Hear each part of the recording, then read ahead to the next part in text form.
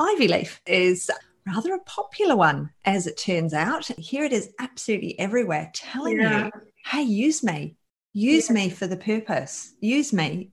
You know, when you mix it with the other herbs, as we do, as we compound, it would cover so many areas for that client. So not only is it the perfect pediatric herb, it's actually perfect for the older person.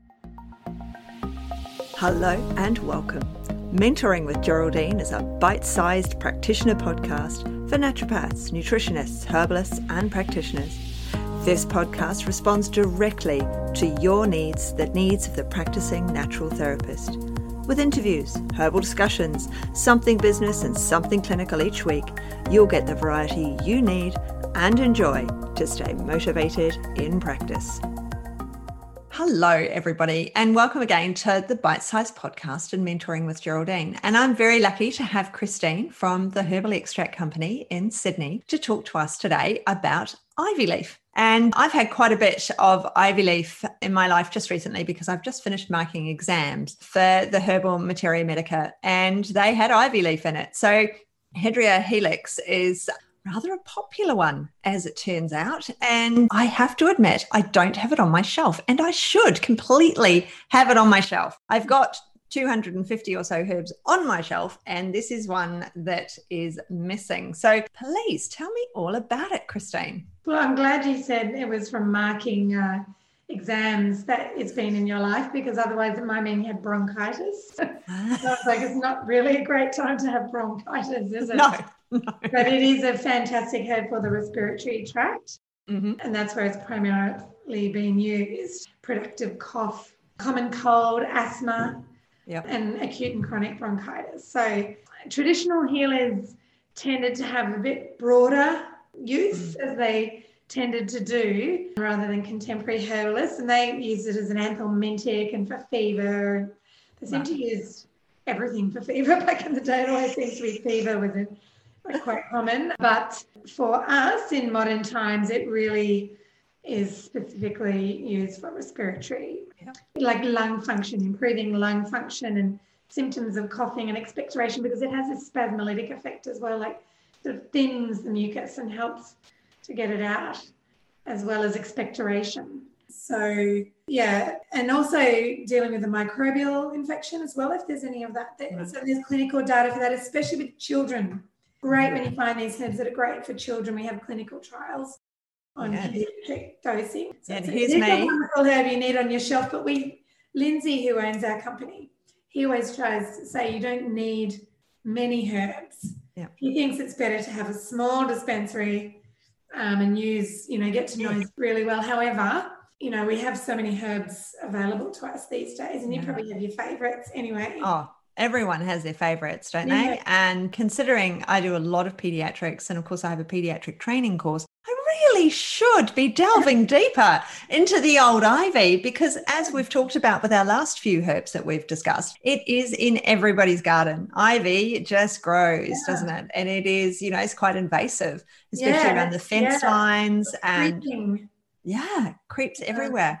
And those ones that are that invasive, again, just like we talked about with the nettle, it had its little spikes, and it's going to help because it's got all that stuff going on with it. It's kind of the same with ivy. Here it is absolutely everywhere, telling you, hey, use me. Use me for the purpose. Use me because I'm here. So, of course, it's perfectly indicated for children, because we're children. They're here. They're everywhere. They're running around just like your ivy is. So it really is a perfect pediatric herb, and I should be using it. And I feel very remiss that I am not using it. I've got to say I did learn about it long, long ago. And I do feel that I've had some in my cupboards at times, but I definitely haven't had any in there in the last couple of years, I've got to be honest. So I need to get back into it, because kids get all those coughs and colds and exactly. They tend to be the ones that are coming in. They get them in the early years when their immune system's building up. There's a lot of asthma around. I'm sure you're seeing these days. So it is fantastic for that. And the studies, I've got in my highlight, I wrote about a study on cough and bronchitis in the pediatric treatment, but I have done a monograph on this as well.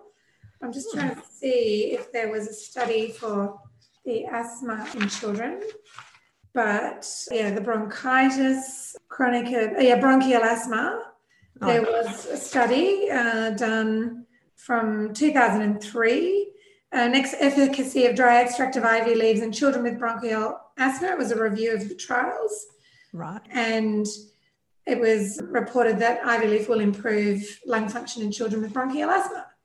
There we go. Yeah, so there's scientific evidence to back up the traditional use of ivy leaf. It's also good for arthritis, indicated in arthritis. And we don't really have much clinical evidence, but it has been shown to be anti-inflammatory in preclinical animal trials. That seems very logical to be anti-inflammatory because, of course, asthma is inflammatory, and all the bronchial, if we've got all that bronchial stuff going on, then we're going to have all that inflammation in the bronchi and the lungs. And if you've got somebody in who happens to have arthritis and they've got bronchitis, then of course it's going to help on all levels, isn't it? It's going to be something to, when you mix it with the other herbs, as we do, as we compound, it would cover so many areas for that client. So not only is it the perfect pediatric herb, it's actually perfect for the older person. And that's what I find with pediatric herbs, is the pediatric herbs work brilliantly for the young child, but they actually work brilliantly for the older individual as well, who needs lower doses and possibly more frequently, and having them in a different forms. And of course, we've got lots of these lung issues in our older generation because they were, of course, exposed so much to cigarette smoking when they were younger. Whereas now our children aren't getting that exposure to cigarette smoke. They're just getting exposure to all of the contaminants in the environment as much as anything else. There's so many cars on the road and all of,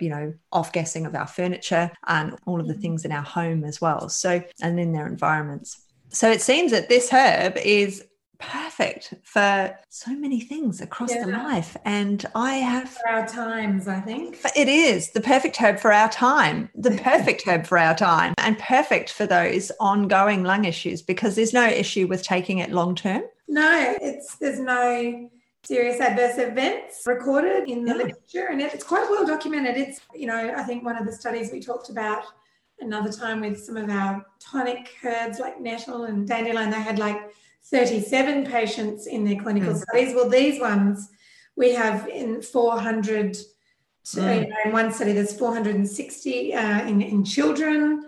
There's another adult one with almost 200 patients. It's been well studied. Yes.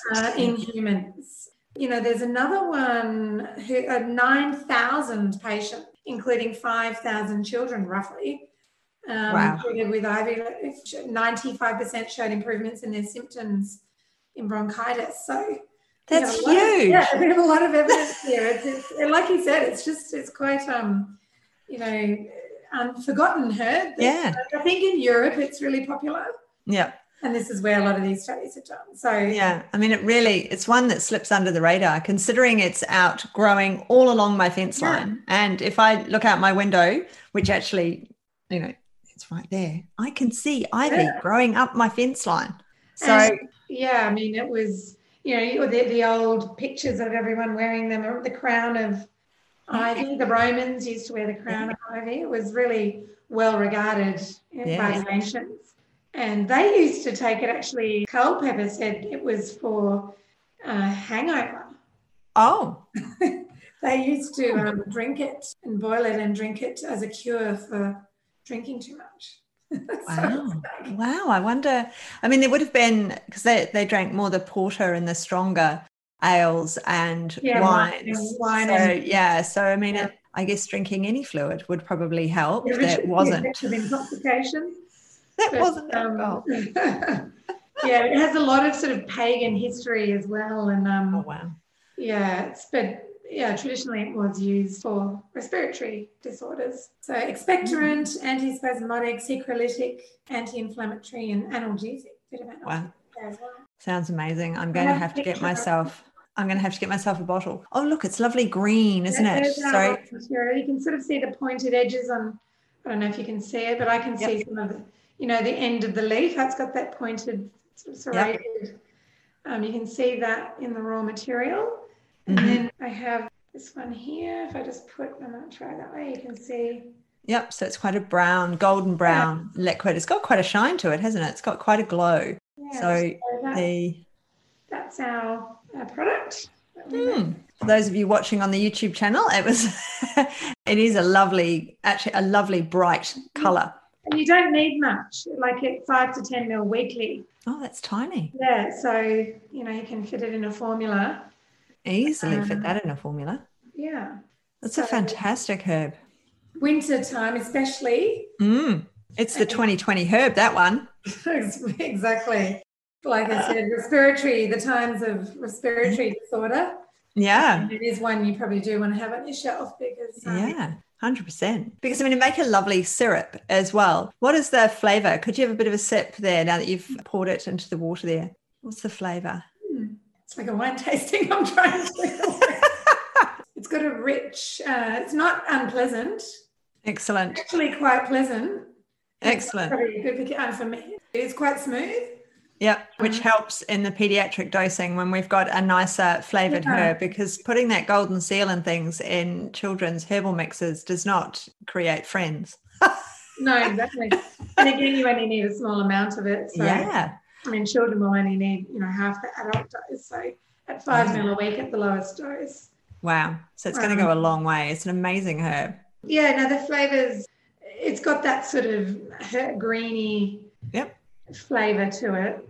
Is the best way I can describe it. I'm not used to describing it. But a smooth flavour. When we're doing the paediatric, you can get your older person pretty much to take anything. And they're, 65 onwards will do as they're told. We can get all those herbs into them, and we can get some of the horrible, tasting ones in there. But for the paediatrics, for those kids, they'll just say no. Yeah. And water, I think a lot of water is the secret to making it smooth. I'm sure if I took this straight, it's probably not going to be as smooth, but very true. It's not. It doesn't have it's not too bitter. Yeah. So that's amazing. What an incredible herb, and available from you guys. Well, I will be putting my order in, I have to say, and getting myself some Hedera Helix. So, or Hedera. Yeah. What is that? Hedera. Yeah. Helix. Name. Yeah. And the helix is probably from the shape of the leaf as much as anything else. Yeah, so sometimes when I'm doing the research, the naming comes up, but not in this monograph. I didn't uncover any information about the actual naming of it. Yeah. But that's all right. That's absolutely brilliant. Thank you very much for sharing Ivy Leaf with us. I'm super impressed with it, and I'm definitely going to start adding it to my clinical stores and for the kids that I see. So that's fantastic. Thank you so much for sharing with us again, Christine. It's been absolutely brilliant having you on the podcast and on the YouTube channel. And I look forward to seeing you again very, very soon. Yeah, see you then. Thanks so much for joining me today. Don't forget to rate, review, and subscribe to the podcast for the weekly episodes. If you'd like even more support and learning, then the Academy is for you. Here you'll find part 2 of the herbal discussions, more clinical learning, and case studies to support your clients in practice. Bye for now.